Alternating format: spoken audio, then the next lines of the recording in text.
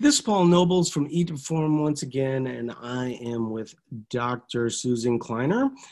For this episode, we've got a lot to uncover. So, Susan, why don't you say hi and then let everyone know how people could reach you? Hello, everybody. Great to be back. I can be found at drsKleiner.com at my website. I'm also on Facebook at Dr. Susan Kleiner. I'm on Instagram and Twitter at Power Eat. It's not, I'm not that active, but I'm on there. And then you can find my book, The New Power Eating, The Good Mood Diet, and a whole host of other books. So fun to be here. Most of those are easily accessible through Amazon. I don't know where you sit on the judgment of Amazon because they're so close to you, but it's so amazing to me that people have these really strong opinions about it. Yet we all get like 3 Prime packages every single day. It's just so easy. So if you don't know me, I'm Paul from Eat to Perform. Like I said in the beginning, you can visit me at www.eattoperform.com. Most people that typically find us through Facebook. We do have Instagram. We're active on both of those things. And so if you're looking for a nutrition plan that is highly personalized, like we talked about last week's podcast, Susan would be a great option. If you're looking for something that's maybe a little bit more budget friendly, you're kind of over the extreme dieting. I actually did a series on extreme diets, and it's kind of interesting.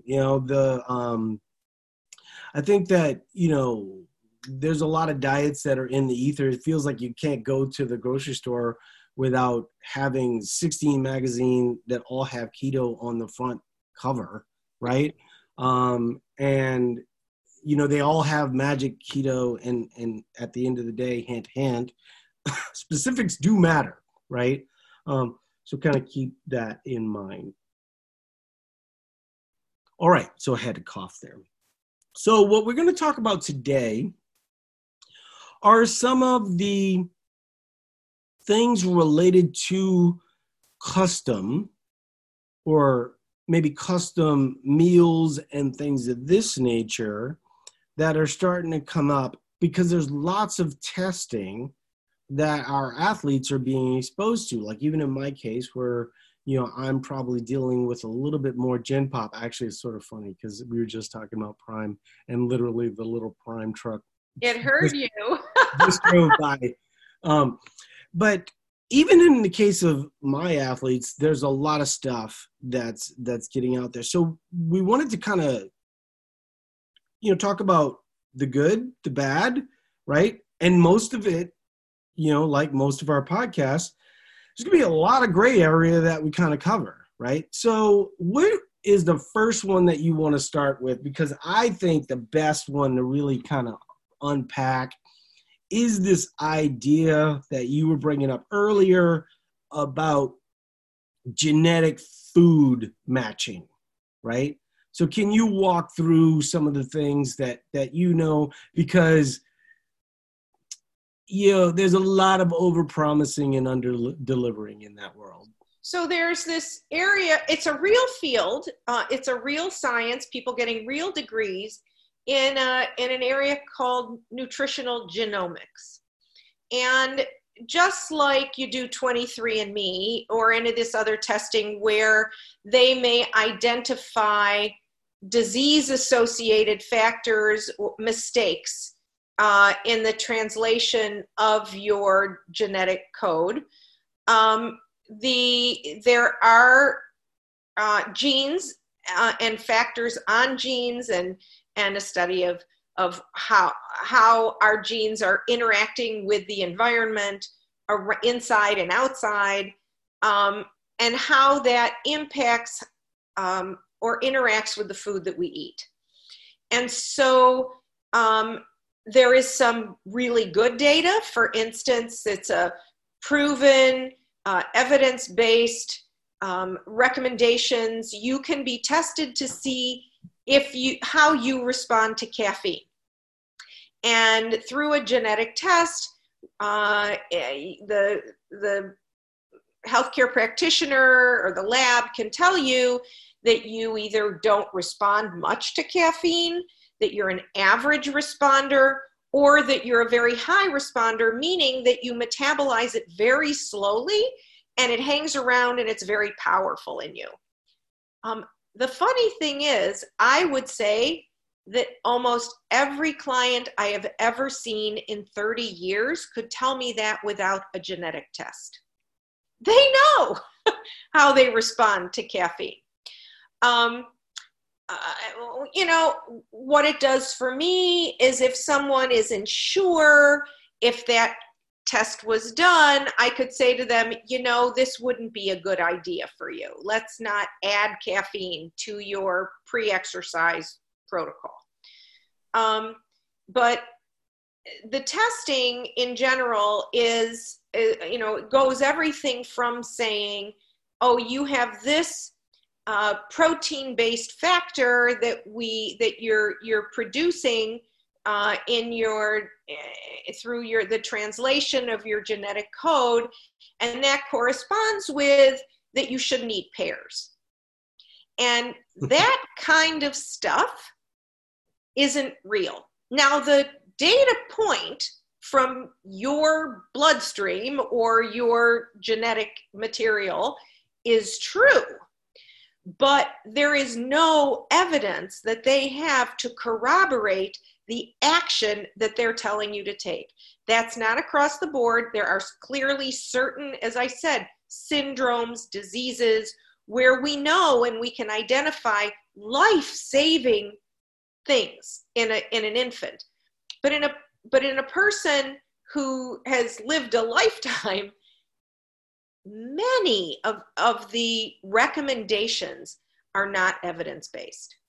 So this is where gurus come in, and they wedge right between a scientific approach and what they do, right? Because they will take what you just said and say, yeah, that part where she said, you know, there's some interpretation. Well, here's the interpretation. It's like, if you hear someone say definitively this is the thing and they don't ever question, that's usually not very scientific, right? If you look at the basics for the scientific method, it's that you put up whatever it is that you have and you put it out there for exposure, and then you get feedback from that, right? So you will rarely ever, if ever, hear of someone that's really super knowledgeable say, this I know for a fact, you are, you know, allergic to pears, right? And then furthermore, right, because this happened a lot with the paleo movement. The paleo movement was big with this, right? Where, and you're still seeing this. I still can't believe to this day some of the blood work that people are paying that they could literally go to LabCorp and get for an $89.95. You know, they're going to these Hollywood doctors and they're getting these blood panels run for $1,500. Price of entry is $1,500. Yeah, and so what ends up happening is they tell you, well, stop eating pears, and so you stop eating pears, and there might be a little bit of a placebo effect, and so you're like, man, those not eating those pears, that made all the difference. It's like, well, okay, but you know, mentally you kind of prepared yourself for success there. I was actually listening to an interview with the person that runs 23andMe, and they were pretty honest about kind of the early days of 23andMe, that you know, some of the data, you know, maybe, you know, I don't want to say it wrong, but what she was saying is that now things that she was absolutely certain of, she's not near as certain of. They made lots of errors. Yeah.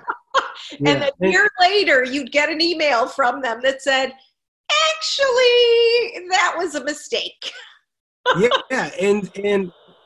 And she was pretty honest about that. And so when, you know, she's talking about now what she's She has the benefit because she has lots of data from kind of this period where it was a little woohoo, right? And a little guru-esque, right? And now they're a little bit more scientific, a little bit more data-based. That is really what is going to happen with the nutrition side of things. But that is 20 to 25 years away at the earliest. So the thing is that there are, as I said, there's a handful of things that we have identified as genetic imperfections that are critical, and we know exactly what they're linked to, and how it impacts something nutritional, because it explains a broken pathway, biochemical pathway. It's a handful. And yet the way that these are being used in practices by people with all kinds of health degrees, including some registered dietitians, and telling the client that it is a valuable service to give them highly actionable advice is misinformation at best and quackery at the worst. And fraudulent at the worst. And fraudulent. And I am in the belly button of high technology here in Seattle. And people call me all the time. And they want to know, well, why don't you use all these high-tech devices and all these high-tech tests? Why don't you do those? And I said, because it doesn't give me any more information than a really intensive interview with you and collection of a history from you. That gives me more data and better data than, because it's what you're doing and how you're responding. Now, remember, I also have a highly motivated population, and nobody's lying when they get to my office. And that is not the case everywhere. When people feel that they have to go in and do something, that it's not really their own motivation to be in a nutrition setting. So, but the big thing is to know that so much of the whiz-bang gadgets and tests right now are not giving any more value to your customized program that a good practitioner couldn't gather. And what you're paying for is not the expertise of the practitioner. You're paying for technology that is not an added value. Well, I remember one of the articles that you sent me, I believe it was you, related to biohacking in Silicon Valley. Oh, right. And the title of the article was from a registered dietitian, and what she said was, your biohacking is an eating disorder, right? And what I think is happening right now is we're getting a little too cute, right? And so that I'll segue from that into what we're going to talk about with food sensitivity tests, right? Because, with kind of the paleo movement, it's kind of interesting because when I first started getting fit, intermittent fasting had kind of come on the back end of what was low carb, right? And so some of the bad things that I had done that really, kind of failed me in that time period, was the low carb, and then some intermittent fasting stuff. And then right as I started to figure it out, paleo became a thing, right? And because of that, a lot of people were exposed to food sensitivity. And you get kind of this false positive, right, related to Okay, so you have been eating a lot of McDonald's. Maybe you just started to CrossFit, right?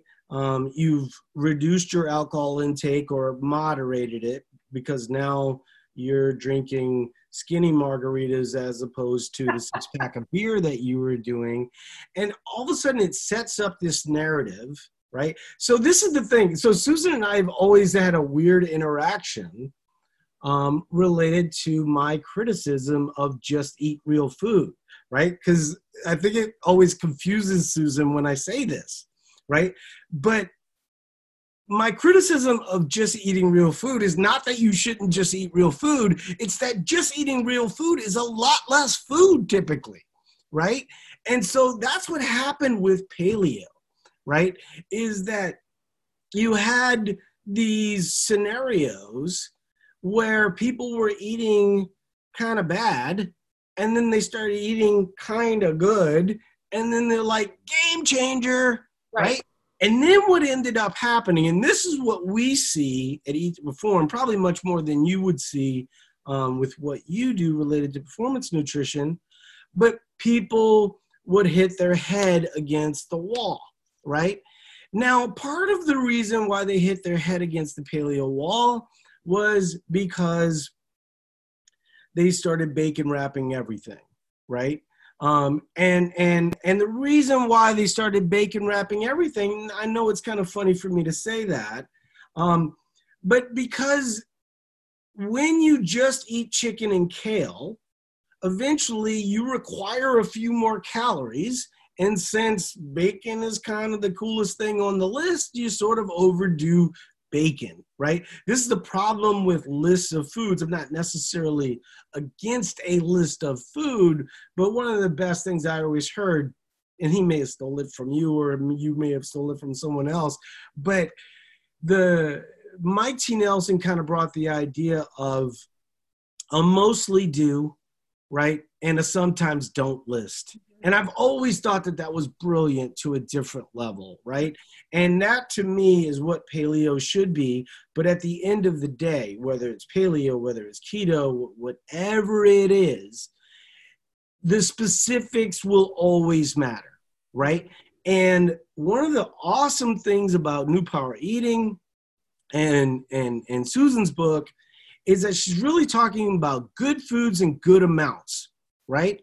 And I think that that's the part that I may have not always explained to you about my criticism of just eat real food, because you're a just eat real food in good amounts person, right? Whereas most of the people that are saying just eat real food are really trying to get people to eat a lot less, and they try to oversimplify things that's actually kind of complex, right? Because if you are an aging athlete and things of this nature, and we can maybe cover that a little bit towards the end, amounts of food, and specifically cycling in amounts where you're holding on to muscle and potentially building muscle, matter a lot, right? And that's where your ketogenic dieting, your intermittent fasting dieting, and all these things, when you look at it realistically, what did they do? They just took out all the stuff with calories,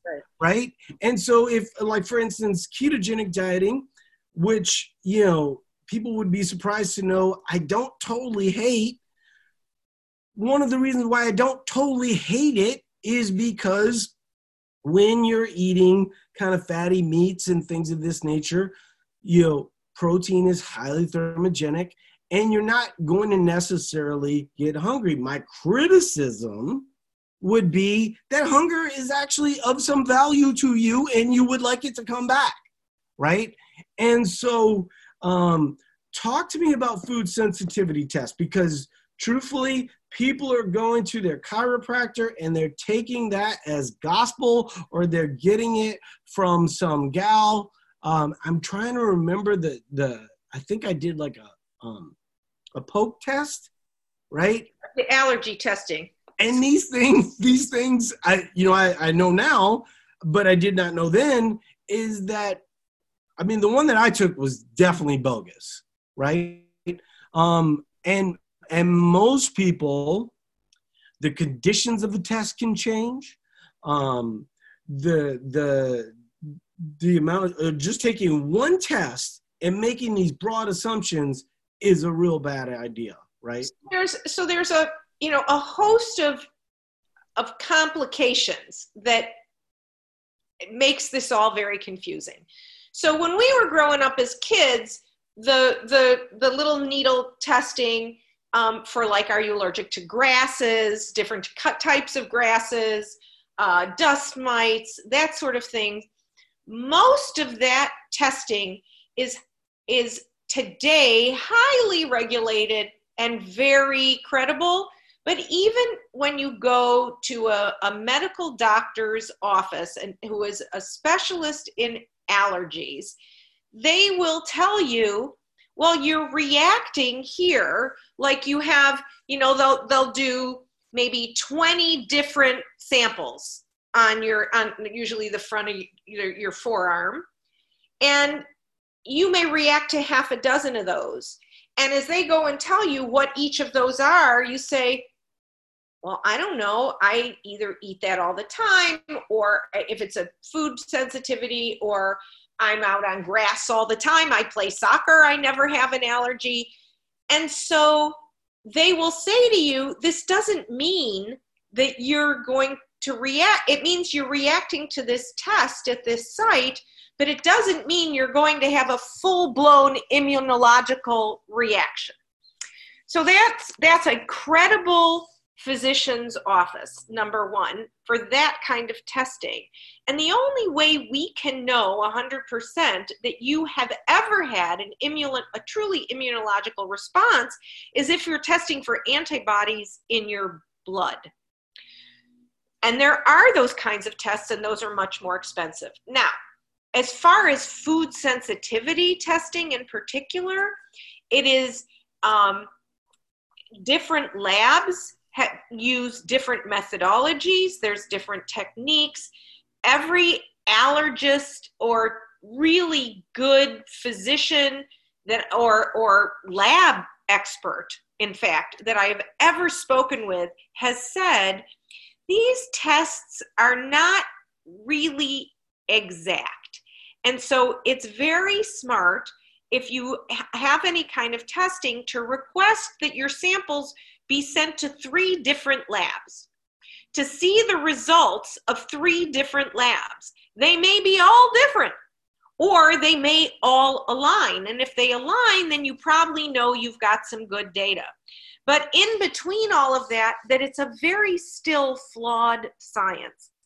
Yet, as you're saying, people will tell you with absolute certainty that you have a food sensitivity to X, Y, or Z, and they know what's best, when probably the person who ran the test couldn't have told you with that kind of certainty, because they understand the limits of the test. Yeah. And so what you're saying is that Becky from the gym might be wrong? Yeah, and these are expensive. It is in a way what I like to do until I'm sort of at a crossroads. I like to do elimination diets. And what a true elimination diet does is it eliminates, you say, I think, I've kept track. First you keep track and you look at your symptoms and you look at your diet in minutia.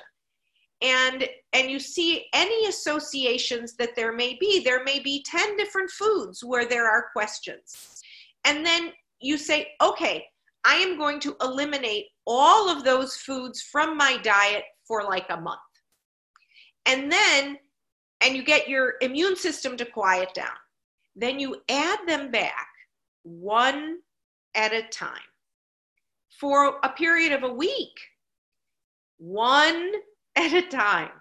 And if you get no response, then you know that one's not a problem. Then you add the next one back. And this may take you 3 months. And you may identify one and you go, aha, this is it. And so you don't have to test. I mean, but part of the so I'll just give you, Because this I'll may just take be the more other side, accurate than the because testing. I think that an important thing to mention, right, in what you're talking about is that if you take out dairy, right, and your goal is to lose, some weight, guess what? You just took out like maybe 500 calories out of your diet, so Right. therefore you're losing weight. That's not what Susan's talking about. What Susan's talking about is how your body reacts to the food, right? So if you're doing it appropriately, what you should be doing is taking away a food, but replacing the calories, right? If you're going to do it right. Loss, weight gain thing, yeah. Yeah. And so, this is the thing that drives me crazy about all this discussion about inflammation. It's not that you want to be inflamed, right? But your body's natural response to healing is to inflame you. What's happening is that there's this guru-itis of inflammation, and they're confusing people with inflammation compared to chronic inflammation, right? And so when we talk about chronic inflammation, probably the biggest issue is going to be overconsumption, right? And then, of course, there's going to be a little bit of overconsumption of foods that you react negative to. But ultimately, when we're talking about you holding on to fat and body fat and things of this nature, we're really talking more about overconsumption than how you react to tomatoes, right? Right. Well, and pretty much everyone will end up with an inflammatory gut reaction from a high intake of ultra-processed foods. You're not unusual. It's not magical that you feel better when you remove those. Yeah. When you eat less McDonald's, right, you start to, and you mix in a salad, you start to feel better.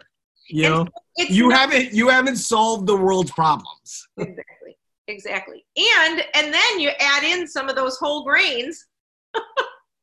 Oh boy, here we go. That's it. Enough said. Here come the Facebook comments with the grain lady again. It's just so funny though, because a lot of each performers, because of your influence, and I've talked about it, so we don't need to go into it too much.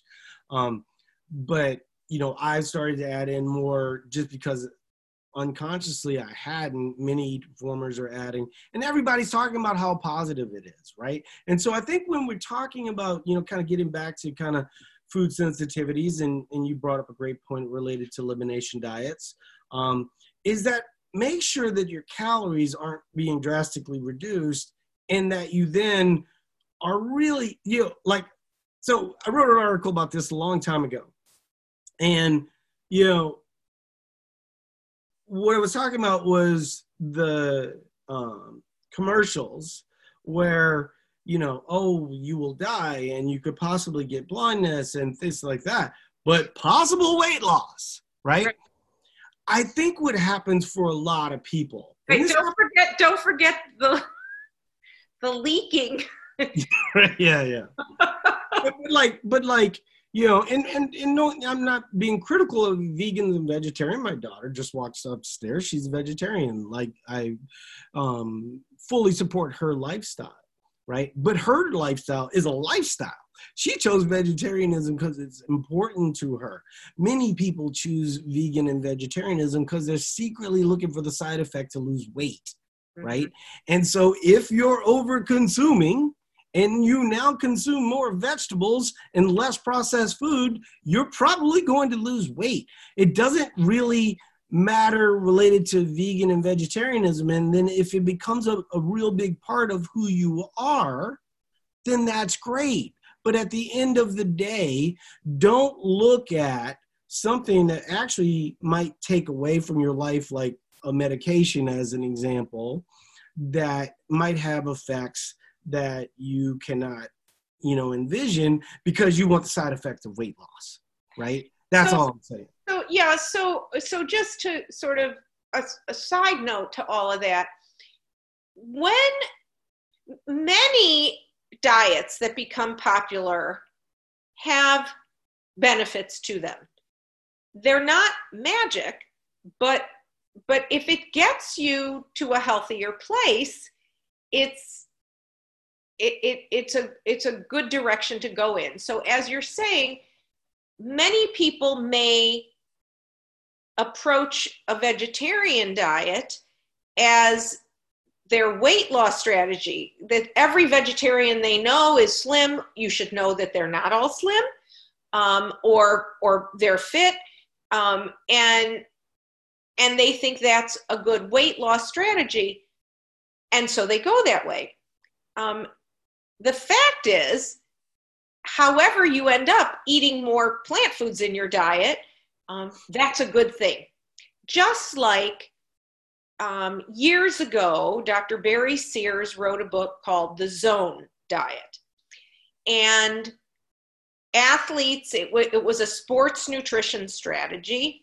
And athletes who were following, before he wrote the book, who were following his plan, went from, average high level performance to really breaking records. Why? Because there was a fad amongst athletes at that time to eat very high carb, and they weren't taking in enough protein. They had really low, like they were eating 80% carbohydrate diets and not nearly enough fat and protein.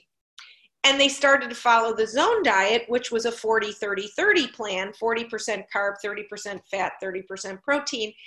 And it was transformational. Well, yeah, because they were finally eating enough protein and fat, the other nutrients that they really needed for high performance. It wasn't magical. It just finally got them to be eating what they needed.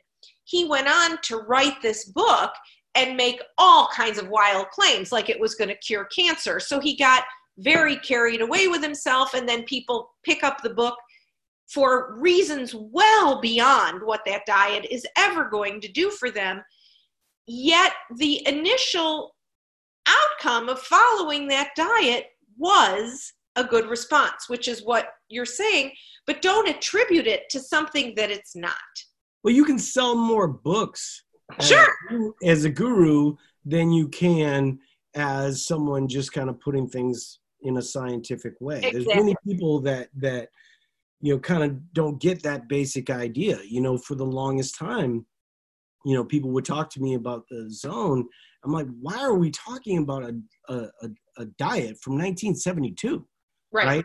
And oh, by the way, when was the last time you heard of someone bulking with the Zone? Right? It doesn't happen, right? It's basically a hypocaloric way of eating for most people that is, like you said, more specific to protein. So this is a little bit of a stretch for this podcast, and I'm going to try and keep it short because we've already gone a little bit long. But I did want to talk a little bit about my experience with testosterone replacement, because that's a little bit of, like I said, it's a little bit of a stretch, but it's not that big of a stretch because I did a podcast. This was probably 6 months ago. And this was when we first started doing Sundays with Susan. And one of my friends in the industry owns a men's clinic, right? And it was really interesting talking to him, and some of the symptoms that he was talking about. Certainly I was aware of these things, right? But there was one thing that I was watching that sort of kind of pushed me over. I believe it was something from the Joe Rogan podcast, which, don't get me going, but this was actually really good from him. And I think that there's another thing that you need to know about a lot of your, gurus is they're typically on something, right? Dave Asprey is not shy about the fact that he's on testosterone. Joe Rogan, not shy about the fact that he's on testosterone plus, right? Many of the people that you see. Right. It's not a single replacement dose. Yeah, no, right. Exactly. I mean, like Joe Rogan was talking about HGH. And I mean, unless you're a 13-year-old with a pituitary problem, you're going to have to get HGH from Mexico, right? So him talking about HGH, it's very difficult to get a prescription for that in the United States. Not saying that it's impossible, but it's very difficult. It's also very expensive and not within the realm of most people's, budget. But either way, so I get my blood tested. Now I knew that my testosterone level was low when I first started exercising, right? And so my hope was that it would increase over time. And it did increase, right? My last free testosterone, when I was 40, it was right at 10. When I tested my blood work a few weeks ago, it was 12.7. So that's good. My total testosterone, so you really, for those that don't know, you're really more concerned with your free than your total, right? Because your free is what binds with the protein that allows for better muscle and things of this nature. But total also matters because your free percentage is kind of factored in with these men's clinics and things of this nature as you're trying to get those levels normal. Well, both of those numbers are on the low range of normal, but you don't want to be on the low range of normal as a physically active person. You want to be on a higher range where you can improve and things of this nature. So this is what's been interesting, right? So, there are things that I can't believe I'm honest about that I feel just most people are not honest about. And I feel like me getting my message out there helps. And so that's why I'm going to say this. I apologize to my wife, right? But my wife and I have always had this amazing attraction to each other physically, right?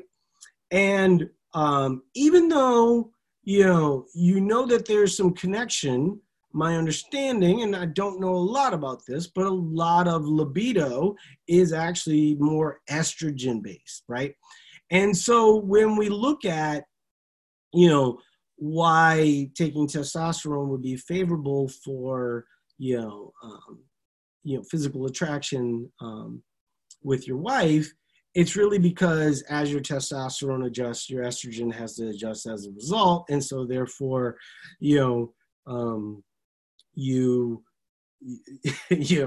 this lackadaisical, lackluster type thing. And it's so amazing to me as a 51-year-old man who's seen all these couples get divorced and things of this nature. And me going through this experience, and I'm only 5 weeks in, but my whole life has changed, right? like I said, my attraction to my wife was always high. And it was only after this that I realized, wow, I can go a whole new level. And my wife's like, stay away, But the other thing, go ahead. She's going to love this podcast. Yeah, she's going to, trust me. When you sign up for the Paul plan, you kind of know what you're getting, right? But the other part that I didn't know that everybody I talk to is now, oh yeah, that's well known, is the sleep, right? So there's so many of us that have struggled with sleep, and it's well known that the less you sleep, the more negatively it affects testosterone. Also, alcohol consumption is a very, the more you do it, the worse it is for your testosterone, right? So when we're talking to people about fat loss cycles and things of this nature, we used to say, hey, factor it into your plan. And we started to say, no, 0, right? Because, you can immediately affect your testosterone positively, energy levels positively, things of that nature. But the sleep is the interesting one because, obviously as I'm doing this and talking to people and doing my research, apparently the negative part, right, where your sleep negatively affects your testosterone, once your testosterone levels start to get to relative normal, and I don't even know if mine are relative normal right now, right, because they retest. That's the other thing too, is I'm talking about me going to a doctor, right? If you are listening to this and you start taking steroids as a result, we're having two totally different discussions. The discussion I'm having is I have a cold and I'm taking cold medicine, right? Or I'm having a deficiency and I'm addressing that deficiency, similar to what we would be talking about with fish oil or vitamin D or something in this nature. When people are talking about testosterone placement, you're talking about fractional type stuff compared to the people that are abusing steroids and things of this nature. So it's really not a similar conversation.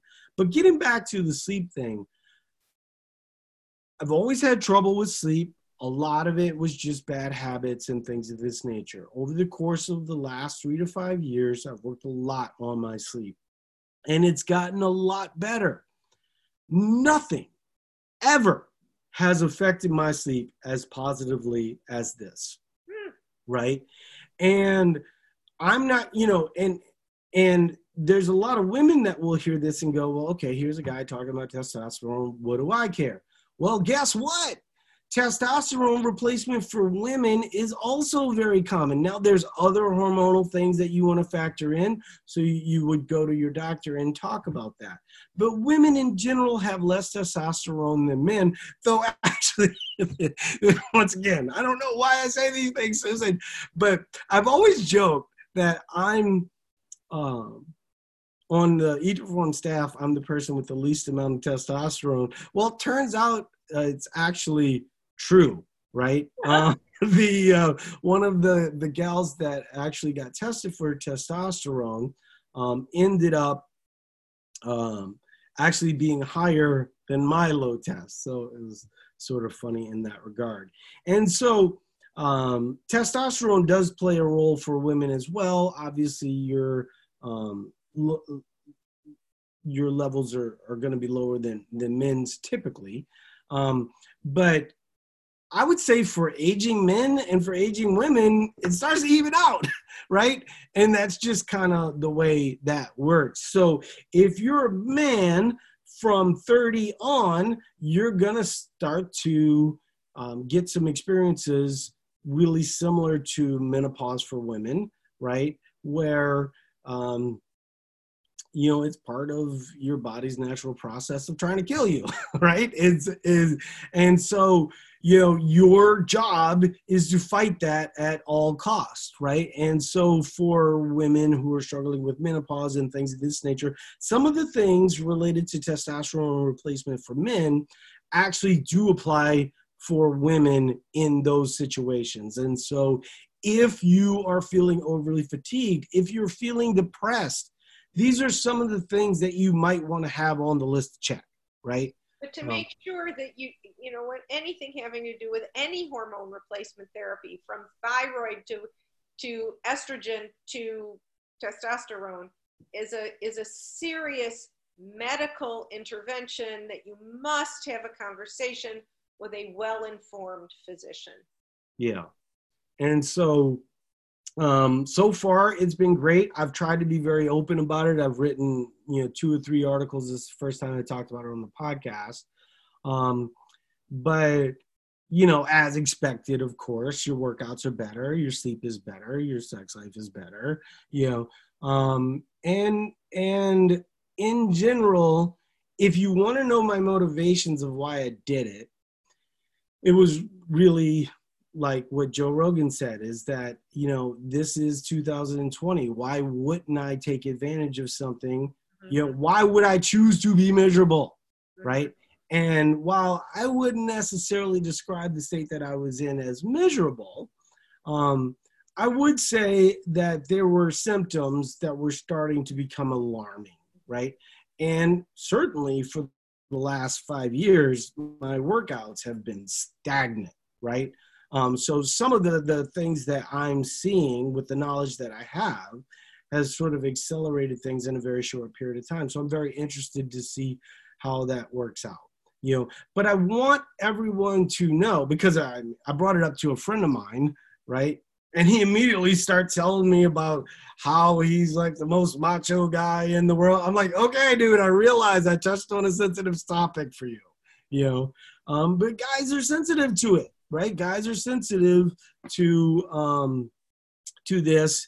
And, it's if my natural attraction to my wife, which has always been really super high, was being affected, it just has me thinking about the divorce rates and things of this nature, and just kind of working on overall health. And when we look at a lot of what's going on with this, really a lot of the studies are related to longevity of life. And much of what Susan and I, we don't talk about it every time, but a lot of what we're talking about is longevity of life, right? And so, for a person that wants to have activity as a priority in my life forever, this was one of the steps that I have.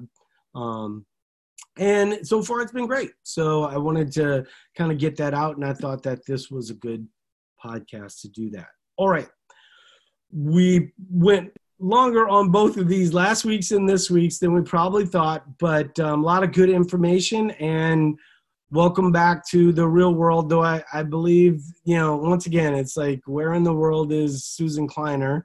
So I think you're traveling in March here. Right. The first couple of days in March, I'll be back in San Diego to work. And then I'm pretty much back in Seattle for a good while until I head off to Oklahoma City for the Fitness Summit, which is really an awesome event. Is that Oklahoma City, or is that in Kansas City? Kansas City, sorry. I was going to tell you, we haven't had this discussion, but I'm thinking of going. Oh, you would love it. Yeah, well, to meet you. It's right? The last one. You should come. I am aware. Final episode. What now? The final episode. The final of countdown. The Fitness Summit. All right. Great talking to you, Susan, and we'll talk later. Bye, all.